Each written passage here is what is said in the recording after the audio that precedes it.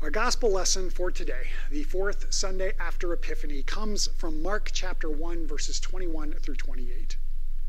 They went to Capernum, and when the Sabbath came, he entered the synagogue and taught. They were astonished at his teaching, for he taught them as one having authority and not as the scribes. Just then there was in their synagogue a man with an unclean spirit, and he cried out, "What have you to do with us, Jesus of Nazareth? Have you come to destroy us? I know who you are, the Holy One of God." But Jesus rebuked him, saying, "Be silent and come out of him." And the unclean spirit, throwing him into convulsions and crying with a loud voice, came out of him. They were all amazed and kept on asking one another, "What is this? A new teaching with authority. He commands even the unclean spirits, and they obey him." At once his fame began to spread throughout the surrounding region of Galilee. The Gospel of the Lord. Well, people of God, may the grace and peace of our triune God be yours today and forever. Amen. There's a movie that came out back in the late 80s called Beetlejuice. Maybe you remember this.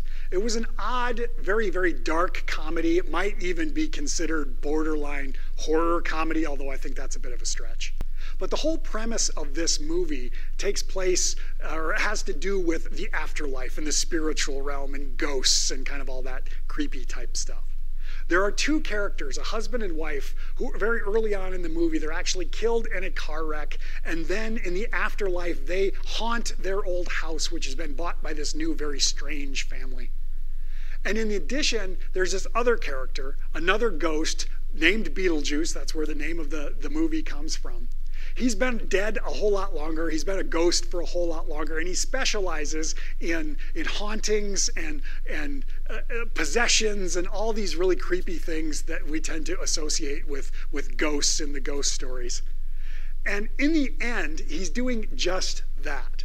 He's really on the scene tormenting all of the other characters. But what you need to know about this character is that for most of his existence, or as a ghost, he is stuck in what they call the spirit realm or the nether realm. But he can exit out of the spirit realm and come into the real world. And to do so, you have to say his name 3 times. Beetlejuice, Beetlejuice, Beetlejuice. And then likewise, if he's in the real world, you can send him back to the nether world by doing the same thing, saying his name again.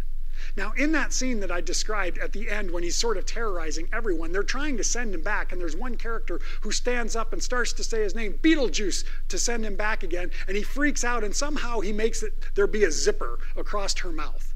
And then she unzips it so it allows her to open up her mouth again, and she says it again, Beetlejuice, and he freaks out again and somehow manages to have this metal plate like stuck over her mouth that she can't pull it off, she can't remove it, so now she can't talk. She is silenced so that he can continue to do what he's doing. Now that idea right there is where I'm connecting this strange movie of Beetlejuice back into our gospel lesson, this idea of being silenced. Because Jesus does that today. Now, this is very early on in Mark's gospel. It's actually a continuation, a direct continuation for where we left off last week. Jesus is just beginning his public ministry, and he's doing so around the community of Capernum, as we hear. Now, in this situation, he's gone into the synagogue on the Sabbath day to teach, to do some public ministry. And what I love is that this is the first example of his public ministry. And in doing so, or in this example, he is showing authority that he has over everything, including unclean spirits.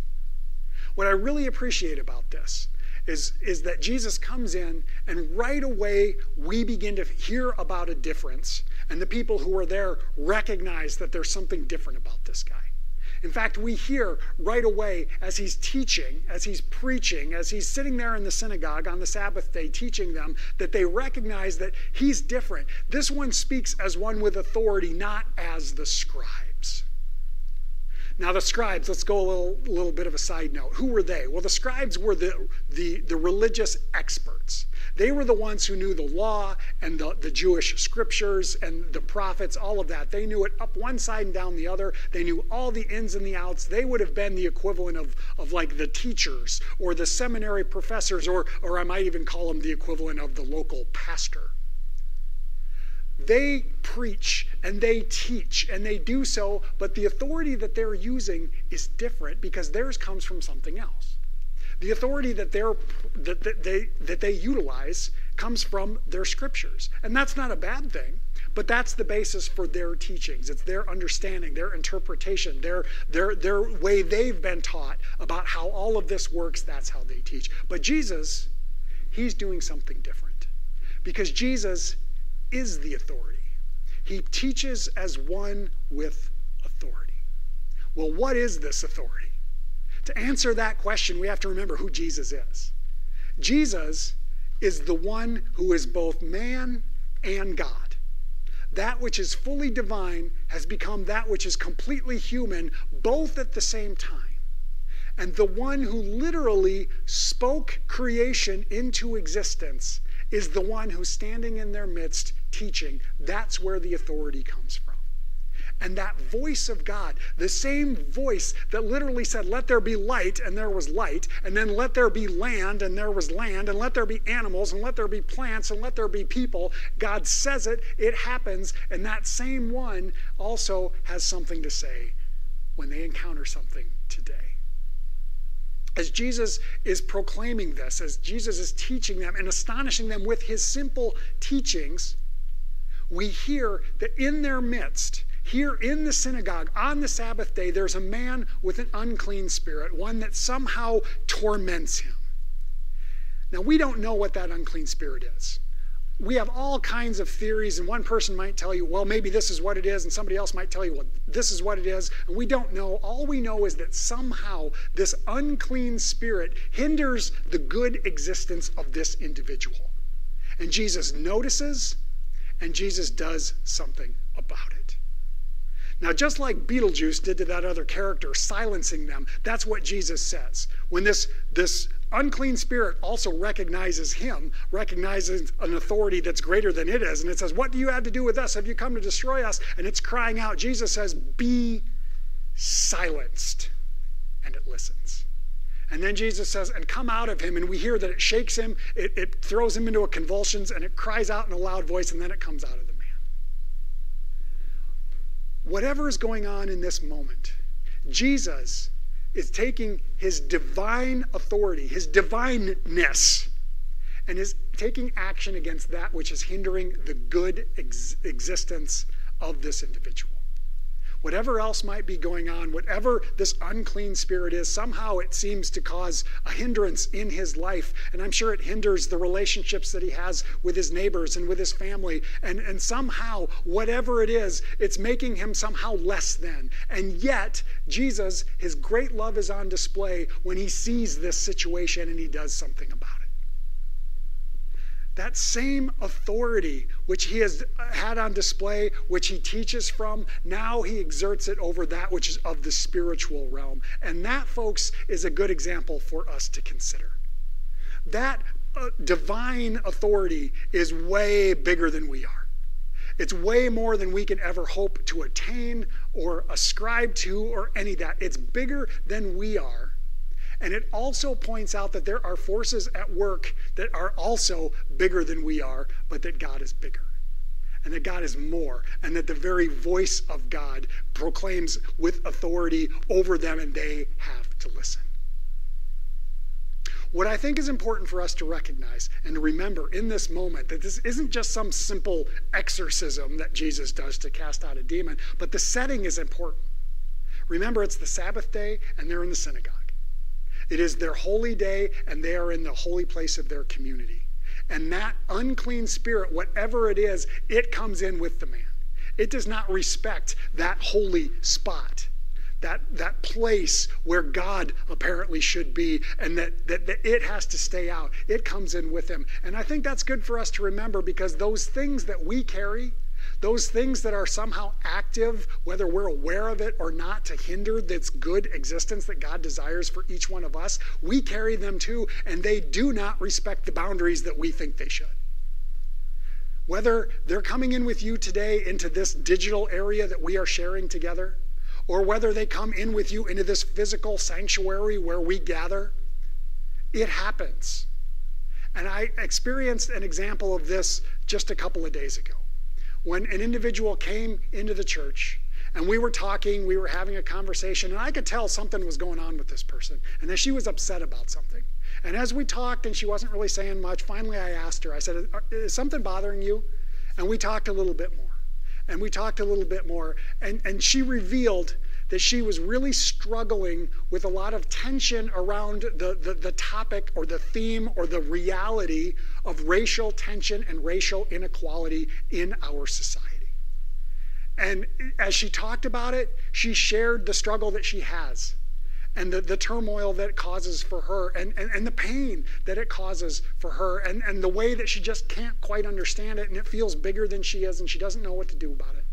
And as we talked a little bit more, just identifying it, she began to say, you know, even just talking about this a little bit is kind of helping me to feel a little bit better.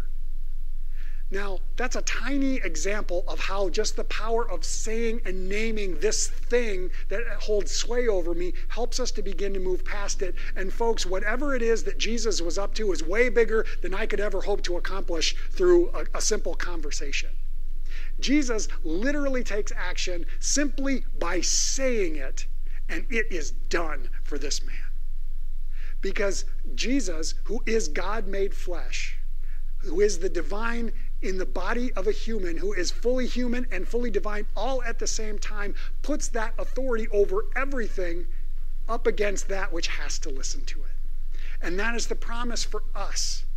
The promise that we too are claimed by God and that God has already taken action somehow through the life and the death and the resurrection of Jesus to overcome those forces that are at play that hinder that good life and those relationships that we are a part of.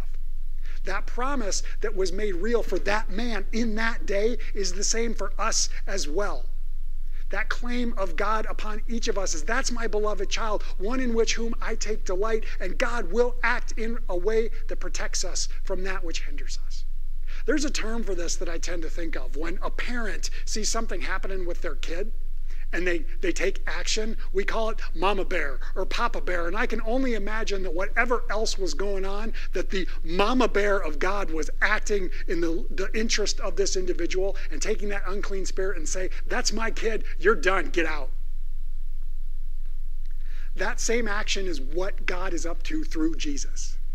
Now, his ministry here in Mark's gospel is just starting with where we're at today. This is the first example we have of his public ministry, and it is a display of his power over that which hinders the life of beloved children. And that is a promise for us that I hope we can take hope in, that we can hold on to in these moments that are hard, because folks, let's face it, we've said it over and over and over again, we are in the middle of hard stuff right now. And even though, yes, there is good stuff that gives us hope and there is light at the end of the tunnel and maybe we are taking some good steps forward, we are not out of it. And even when all this COVID stuff is behind us, there's still going to be stuff that we deal with in this world. Because this world, good as it is, has not yet come to the fulfillment that God intends for it. And likewise, we have not yet come to the fulfillment of that good existence that God desires for us too. Whatever it was that Jesus was doing, he was bringing it towards completion. And I believe when he says it is finished on the cross, that work is done, even if it's not fully realized yet. So may we hold on to the hope that has been given to us, that no matter what might happen, nothing in all of creation can separate us from the love of the one that claims us and the one who is willing to tell a demon, be silenced and get out. That love of God is expressed through Jesus for you. May you hold on to that hope.